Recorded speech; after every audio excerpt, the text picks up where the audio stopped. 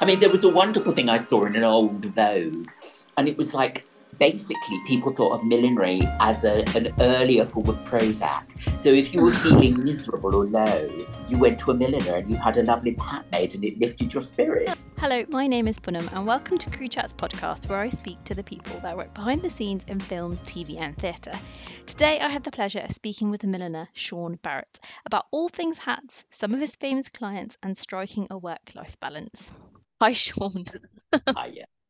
Thank you for taking the time to speak to me. I really appreciate it. Okay, so you're a milliner and what does that involve for you?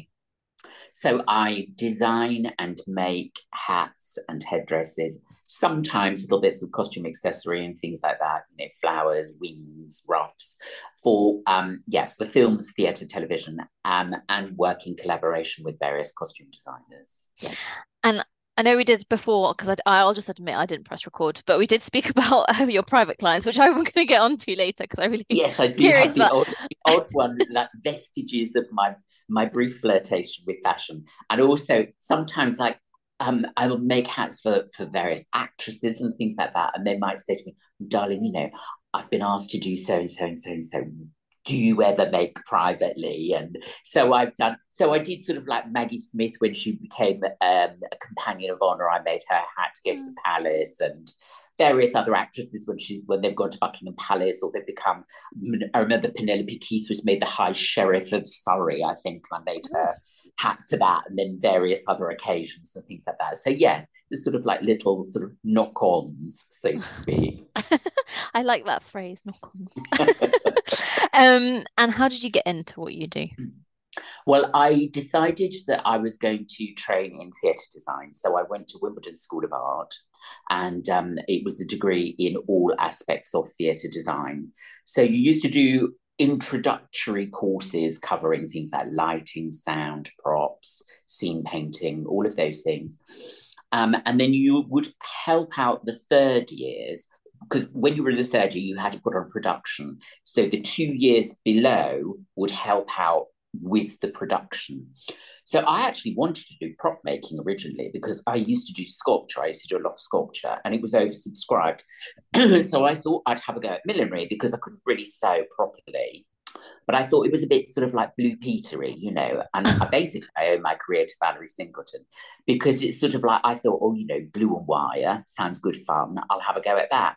So I did that. And it was one of those eureka moments, really. I just felt absolutely in love with it, became obsessed by finding out whatever I could. I used to get chucked out of college every night at 8:30 because I was there playing with bits of feather or twisting wire into strange shapes and things like that. And that was me, really. It was a done deal, really. That was what I had to be. Oh, I love that. And actually, that leads on to a question I had, which is, what's the most enjoyable thing about what you do? It's difficult to say, really. I love so many aspects of it. One of the reasons I didn't as I say, I'm not a fashiony person, but one of the things that I love about what I do theatre-wise is the opportunity to do research. I've always been fascinated by the history of fashion, history of style, things like that. So I love being able to research things. And I actually love the physical act of making stuff. My idea of bliss is sort of like maybe a miserable afternoon with the radio on and some extraordinary thing. And when you're really excited by something and you're holding your breath because and I still get that, I just think, oh, well, when that stops, that's when I'll retire, really, or when people stop asking me. But no, I just like the act of creating things. And I love the variety. So I love that one week I might be doing something that's ancient Egyptian, and then I might segue into some mad sort of like folly showgirl, and then it might be Elizabethan or 1940s. So, it's always interesting. That's lovely. Do you know what? I had another question, which you've kind of answered, but it was like, why do you do what you do? And I don't know if that's an odd question to ask, really, but I can't describe it really. It's I love everything that I work with. So it's like if I'm feeling miserable or I'm doing a really dreary job. So say I'm doing sort of like, I don't know, say 5 basic black top hats. they're okay to make, but there's no creativity there, Yeah. or bowler hats and things like that. And then I might open a box of feathers or flowers, and it will just like cheer me up no end, basically. So I still get a real thrill over finding some beautiful piece of veiling, and that will inspire me. Yeah. It's a really difficult thing. I don't know what I can't imagine what else I would do, really. That's lovely. I love that. It's you've not been jaded by jaded by No, I mean, don't get me wrong. I'm not some saint or other. There are times when I get, beyond pissed off with it all. And usually it's about the people rather than the work, or it might be about timescales or something like that, or somebody rings me up and, oh, we didn't ask you about so and so, did we? No. Oh, well, they're filming in 2 days' time. You think, oh, for God's sake, really? We've all been there. That Yeah, absolutely. So sometimes that whole thing of sort of like, for a long time, life has been on the back burner, and you just think, Mm. actually, yeah, no, that's one of the things I don't like about it sometimes. How did you? And this is kind of going slightly off tangent and off topic, but Mm. you just mentioned there, you touched upon it. But striking a good work-life balance, has that come with time, or because it's hard to say It's no? I find in still that coming industry. along, to be honest with you. I think one of the real clinchers for me was finding a partner. So for a long time, I was single, and therefore my work was my life, really, because it didn't matter. Mm. I could work as long as I wanted to. I have very tolerant friends, and a lot of my friends are in theatre, so they understand that whole, oh God, I'm really sorry, but they brought a delivery date forward, or blah blah blah blah blah. But now I have a partner, I have to factor him into the equation more. And actually, I think it took a long time for it to happen. And I'm very Mm. fortunate that he is very long suffering. But you just think, no, it's not fair. I've got to think about somebody else as well. It's not just me. So I'm hoping that I'm getting better at saying, no, I'm sorry, I can't do that because I'm going away on holiday, or actually we're going away for a weekend, or something like that. I mean, it doesn't happen often, but yeah, I'm trying to get better at it. Yeah, I don't think I was. It's one of those things I think in our industry often people find it really hard to say. I think generally in life people find it hard to say no. There's an art to Yes, saying no and a way to say it. absolutely. I But always say as well, when you're self-employed, there's yeah, always that worry about the yeah, finances. exactly. You say yes to everything because you don't know what's around the corner. Yeah, it's very true. And even now more so, I feel like it's a bit Oh scary. But God. yeah. Well, I mean, with the writer's strike and things like that. I mean, I was at a memorial service last week for a very famous costume designer, actually, Charles Node, who designed Blade Runner and Braveheart and things like that. And he was a dear friend. And I was talking to lots of people there, and they were saying, there's just no work around because Mm. the writers' strike in America and various, knock-on effects and things like that. So you just think, after the nightmare of the Yeah, lockdown and pandemic. Yeah. COVID and all that, you just think, give us a break, really. Yeah, we just everything just kind of got going and then yeah, it's Yes, all sort of absolutely. And now it's yeah. slightly on pause again. I mean, it will all work out. It always does. I think it will. Yeah, I'm hopeful. Um, why are hats, headwear, the accessories, I guess, Mm. kind of relevant and important? Why do you think they still exist in our in fact in what you do, I guess, as well, in film and theatre? Why are they important in that? But then also there is but there's a joy or something special about wearing some sort of headwear. Yeah, Or I mean, well, the thing is, I suppose a hat isn't at all essential. It's like jewelry, but it's a lovely way of being expressive. I mean, and actually, I think it's sort of like coming slightly back, but it's an amazing way of showing your individuality. You can be utterly bonkers with a hat. I suppose you could do it to a certain extent with shoes, but a hat, it's just a little bit of nonsense. And also, it's your face, it's your personality, it's up there, it's what's in the eye. And it's like when you're making for films or television or something like that, quite often it's the head, shoulders that yeah. are in the shot, and you can convey an awful lot by the style of a hat that a person wears. And an actress can convey a lot of character through her hat, the way that the hat might echo certain head movements. If it's got very extravagant feathers, they might echo or emphasize every movement of the head. there are all sorts of extraordinary, and hats have gone through the most weird. You look at the history of hats and you look at those mad, medieval cones that were nearly 3 feet high. And then you go on to sort of like whole stuffed birds and things like that on hats. And right up to modern day with things being made out of perspex and, all that sort of thing. It is an extraordinary little accessory, it's just about whimsy, really. I mean, there was a wonderful thing I saw in an old Vogue, and it was like basically people thought of millinery as an earlier form of Prozac.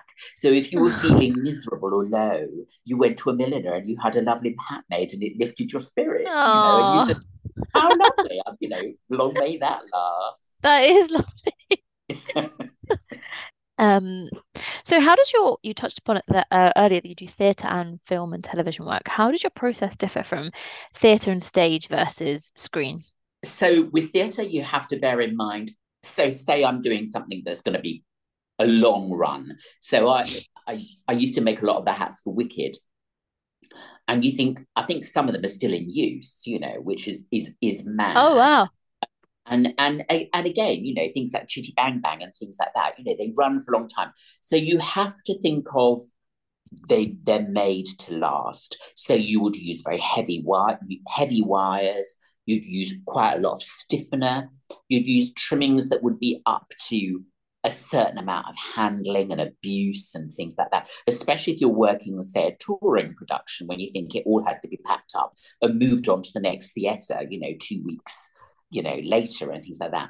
With film, obviously everything is amplified. It's so big. You're thinking there is an enormous screen there. So every stitch can register. It gives you a chance to use perhaps some of the most beautiful things that you've collected, because they might be fragile. So say I have some beautiful pieces of embroidery or fabulous flowers or veils or exquisite antique plumes that would not last for a couple of performances, really. And actually, say you're sitting in a big theatre somewhere like Drury Lane or the Palladium, you're not going to see them. I mean, from a distance, you just get colour, glitter and shape. Whereas in a film, you get every little tiny detail, And so it is that thrill of being able to lavish lots of time and care over something. And do you have a preference? Do you know, I don't know that I do. I love being able to do the really fine work. And I love some of the things that I've had the opportunity to work on. Any particular favourites? Yeah, there's a few that I love. They're not necessarily good films, but for me, they were lovely experiences. So Anna Karenina that Jacqueline Durran designed and Keira Knightley was in. I loved working on that. That was a complete joy. I can imagine. There was another film called The Wings of a Dove, which was Helena Bonham Carter. That was a lovely one. Sandy Bauer designed that.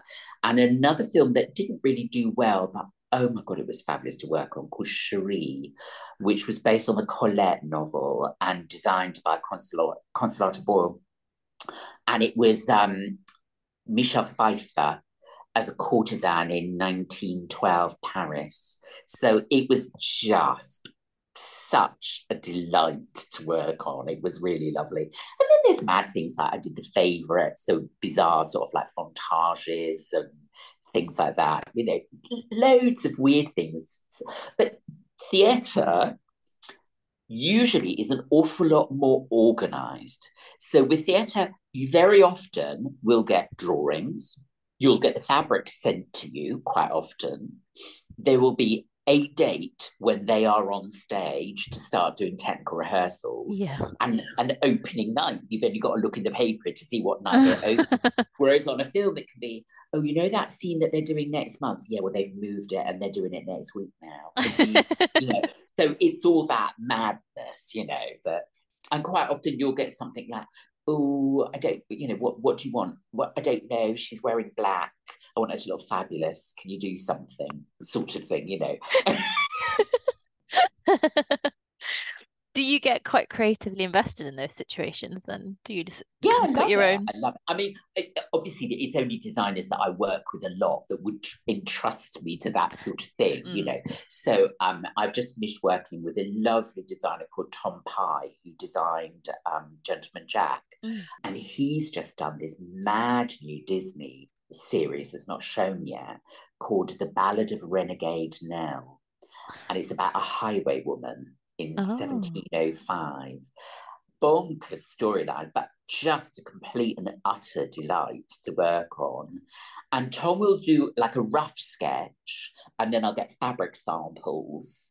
But then I'll say, oh, I could do this, or I could do this, or what do you think of this? Or, you know, and it's really, that makes it really exciting and such fun to work on. It's lovely. And basically, we just spend a lot of time on the phone laughing, really. So. Oh, But he is a complete delight to work for.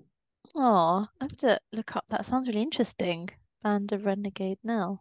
It feels like does it ring a bell? I feel like you said it's based off No, true story. it's new. So it's written by Sally Wainwright, Oh. you know, who did Happy Valley and she did Gentleman Jack as well. So She did a. I loved her interview on Woman's Hour. I don't know if you listen. I don't know if you listened no, to I it. didn't hear that one. No. She was on that, and she was. I think she was talking about her. This is so off tangent, but her importance of her mother in her life. I think it Mm, was. It was mm, really. I think she had just lost her mother. It was right. maybe a couple of months ago, but it was a.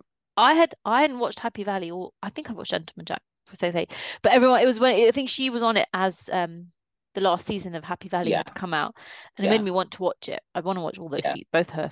But yeah, it was a really Yeah. good interview. Sorry, off tangent, but Yeah. I'll look that up. Yeah. Um, Absolutely. but you mentioned Cherie and your the hat that you'd made for Michelle Pfeiffer, and that brings me on to a very nice segue there.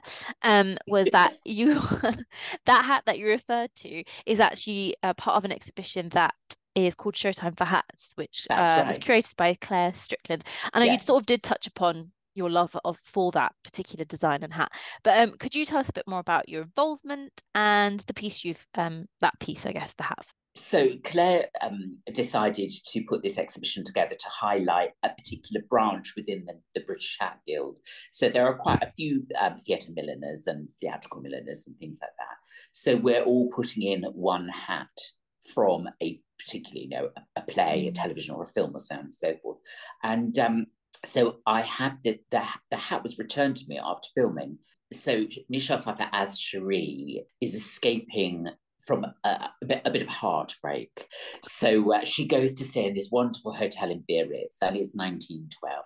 Yeah, 1912, I'd say. And she makes this entrance into the restaurant in the most exquisite dress, this stunning draped, sort of soft dove grey and black dress.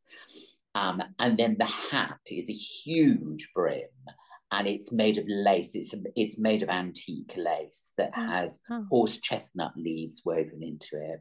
And then the wow. crown is draped in the same fabric as the dress, and it's trimmed with dove grey and black silk and velvet roses. And she just looked a dream in it, and it was so lovely to make. It really was.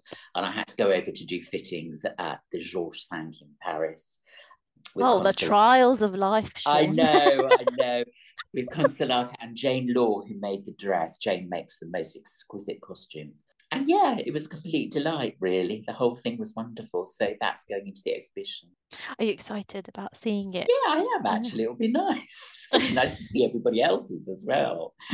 I'm looking Because forward. we all work in sort of like little bubbles, really. It's quite rare for us to overlap. There's a lovely milliner called Simon Dawes, and I used to share the hats for Wicked with him. So we used to sometimes do, you know, I remember going to Stuttgart with him to do fittings over there, and we quite often would work on pantomime together and things like that. And that was great fun, you know, and we'd ring each other up saying, oh my God, I've got so much to do. Are you going to get finished in time? You know, all of that sort of thing. But it's quite rare to actually have a couple of people on a production. So yeah, it's lovely to see other people's work. Yeah, it'll be nice because it's coming out in September. Well, the exhibition opens in September, doesn't it? Yeah, yeah. What's your process when you get given a brief or when you get given a job, when you get onto a job, I guess? Usually, so you get called in to see the designer, or you get a phone call or something like that. So talk through with them. They'll have, sometimes they have designs. If not, they'll have ideas or they'll have references and things like that. So you look at that. I might then come back and I'll pull out things that I think might be useful. So I might think, oh, actually, I've got a beautiful feather, is exactly that colour and would do this. And it, or you know, some flowers or an old straw. I collect old, you know, straw hoods and things like that. So I might have a particularly beautiful weave of straw or something.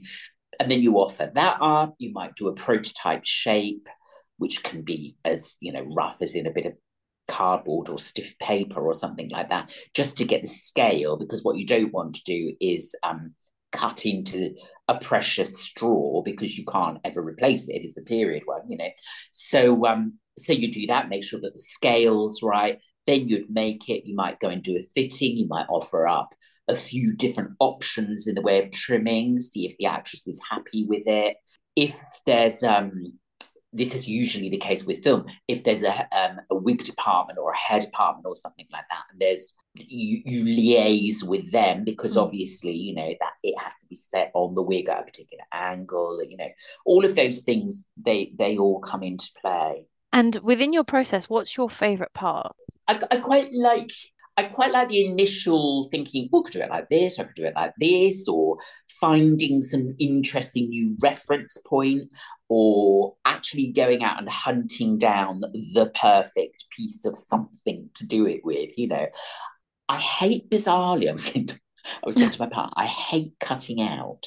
I don't like cutting out fabric, especially if it's big. So I'm just doing I've got 3 of the little silk velvet top hats to do. I hate cutting out fabric. It slides all over the place. I'm not set up, so it's not like a costume maker that's got a big cutting table. It's usually me on the kitchen floor on my hands and knees, you know, cursing. So that's my least favourite part of it. But no, that's a difficult one. I've never really thought what my favourite bit is. It's also it's quite nice when you deliver it, if you're there when they unpack it, and hopefully they're thrilled with it. The reaction. Yeah. Oh, it was nice. It's nice to see the reaction of the reaction of people. Definitely. Actually, whose work inspires you? What, milliners or Milliner, fashion? Milliner or fashion, whoever. God, it's really difficult, I suppose. I mean, there are painters, I mean, I went, a few years ago, I went to that wonderful Dior exhibition in Paris. And I mean, everything about that was just heart-stoppingly beautiful. It was just amazing. I came over to the V&A, but it was a lot smaller. Oh, was it? Yeah. I saw it at the V&A. In Paris, it was vast and exquisite. I mean, I love John Galliano's work. Alexander McQueen, hugely inspirational. I mean, all the sort of like the obvious ones, really. I think Philip Tracy is an absolute genius. I think his work is exquisite, absolutely breathtaking. Yeah, it's quite random, really. Here and there, you know. I mean, I'll look at sort of some fabulous Tissot painting and think, oh, I want to make that, you know, or an amazing painting of Anne of Austria, you know, and you just think, oh, God, that would be fabulous to make. Yes, you can find inspiration everywhere, isn't it? I guess as well. That's especially as you said, you're into the research part of it is a really enjoyable part of our jobs as well. So you do get to discover new things. So this is my penultimate question, but you did touch upon having private clients. And now I know you've done some royal work, but I want to check first before I'm allowed to ask you about. I've done a little bit of work for the Princess of Wales. So I started off when she was the Duchess of Cambridge. And that was via the costume designer from Downton Abbey. So apparently the Duchess, along with the Duke of Cambridge, went along to see Downton Abbey being filmed and things like that. And then she came back for a second visit. She was very interested in the costumes and the clothes and things like that, and asked Anna if she could source some vintage pieces for her. I think sort of, you know, I'm not absolutely sure. And then asked about perhaps having a couple of hats made. And so Anna was very kind and asked me if I could make a few pieces for her. So yeah, so I've done a few, and I made the hat that she wore for the Queen's funeral when she was Princess of Wales, Mhm. and I've done a few bits since then. Yeah. So, was your reaction when you got that call a bit different to any other reactions for other jobs that you'd have got? No, That's bizarrely, interesting. no. It is a really weird thing. So I remember years ago, my nephew was staying with me. He'd sort of like moved. He'd just got a job in London. He'd graduated and was living in London, and I was doing a film. I was doing two films. I was doing the film of Phantom of the Opera, and I was also doing a film of The Merchant of Venice. And I had to go and do a fitting in the evening with Al Pacino. Wow. My nephew was like, oh my God, aren't you, you must be so excited, you must be so excited. And I just thought, do you know what? I'm just stressed beyond words because I've got so much to do. Because I'd spent the day at Pinewood doing Phantom of the Opera, and then I had to come back, swap over bags, and then go to Um, Ealing. And it's weird. So it's like when I meet somebody that's really famous, whatever, and I'm working, it's just I'm doing my job. So I don't feel daunted or hmm. awkward or anything like that. Whereas on the odd occasion when I've met somebody in a social setting, I found I felt rather embarrassed and a bit awkward and didn't really know Oh, what to say. So that's interesting. That's really interesting, actually. But I think for all of us that kind of do interact with people who, I guess, famous people who are working on screen or fittings, etc., etc. yeah, It's true. Your kind of like work face goes on, doesn't it? yes, yeah, absolutely. And you Yeah. want them to be confident in you, Yeah, and them to feel that you know what you're doing, and you're going to take on board any worries that they might have and things like that. So that's your main worry. Your main concern is that you're making them feel at ease whilst you're doing your job. that's true. That's very true. It's funny because you said about your nephew. It's the first question people ask me when I say what I do. It's like, oh my God, the famous people. I'm like, yeah, but they're just people. Like it's just one of Yeah, those. We don't absolutely. really see it in that way, I guess, when you're working. But you're right. No. But then I guess if you interact, I think I've seen someone. I don't know if you've ever watched the American Office, but we saw Steve Carell at the airport, and then my I was a bit like, oh, Steve Carell from The Office. But if I think I bumped into him at work, I'd just be like, oh, okay, cool. Like, Yeah. yeah. I remember going to a book signing and getting David Attenborough to sign a book for my father for Christmas. And I was completely tongue Oh, I would be. How's that epic? tied. I guess it's the context as well. Like, so you probably have Yes, like a work absolutely. face versus like Yeah. normal human reaction face where you're like, oh Yeah. my days. Um, this brings me on to my final question, which is, what Yes. are your three to watch recommendations? Right. So they're not necessarily to watch. So I've got a mixture here. I So like I've it. I got like it. a book, Nice. a gallery, and a film. I like it. I'm curious. So the book is called, and it's one of my all-time favorites. I had it out of the library all the time when I was a student, and I use it all the time now. So for anybody that's interested in millinery or anything like that, it's called The Mode in Hats and Headdress, Mode and hats and headdress. Hmm. and it's by R. Turner Wilcox, and it's been reprinted. So it's an old 1940s book, and it's just got little line drawings, but it goes from ancient Egyptian and Assyrian right through to the 1940s, and actually in the reprint up to the 1950s. Oh, So the whole thing, and it's a brilliant read and fabulous, fabulous inspiration. oh, I should check that out. It's a must. It's a must. So Ah, film, my one of my all-time favorite films, Kind Hearts and Coronets. that. Absolutely fabulous film. So 1949, it's a very black Ealing comedy set in the Victorian era about a young man whose mother has been wronged by her family for marrying out of class. So she marries an Ah, Italian opera singer and has a right. child. So she's disinherited from her noble family. So her son, who's played by Dennis Price, decides to murder all of the members of the Gascoigne family so that he will inherit the title. Oh, And it's absolutely wonderful. Alec Guinness plays all of the members of the Gascoigne family. does he? And it's just brilliant, absolutely brilliant. And Joan Greenwood, who's always been one of my absolute heroines, plays this gorgeous character called Sibylla. And Valerie Hobson plays a noblewoman. The costumes are out of this world, and the hats are absolutely to die for. But it's just a fabulous film. It's black and white, but it's so funny and so dark, and yeah, just a joy from beginning to end. Oh, I should check that out. My only kind of foray into the world of lady Yeah, killers. Sorry, not yeah, the lady killers. yeah. And I really enjoyed that. And then I saw that they remade Hollywood remade it. And I was like, this is not the Yeah, same. not good, not good. Yeah, The Lady Killers is great, but you got to watch Kind Hearts and Coronets. It's a Ah, okay. complete delight. Oh, I Yeah, should check that out. It buy sounds really yourself a good. cake, nice cup of tea, or a glass of wine. Um, and then my third choice is the Wallace collection.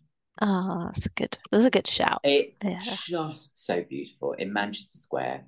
The collection is just heavenly. So, from beautiful 18th century furniture, masterpieces, armor, exquisite jeweled snuff boxes, you just immerse yourself into this extraordinary world of wealth and luxury and craftsmanship. It's And yeah, beautiful things, isn't it? yeah, completely and utterly lovely. And it was someone's home. I It's a bit know. like the Frick, in New York. It's just extraordinary to go in and think this was all one person's private collection. Oh, I love the Wallace collection. I haven't been in a long time actually. It's kind of like a bit of a thing to go again because Yeah, it is beautiful there. it's lovely. And also a very, very nice restaurant.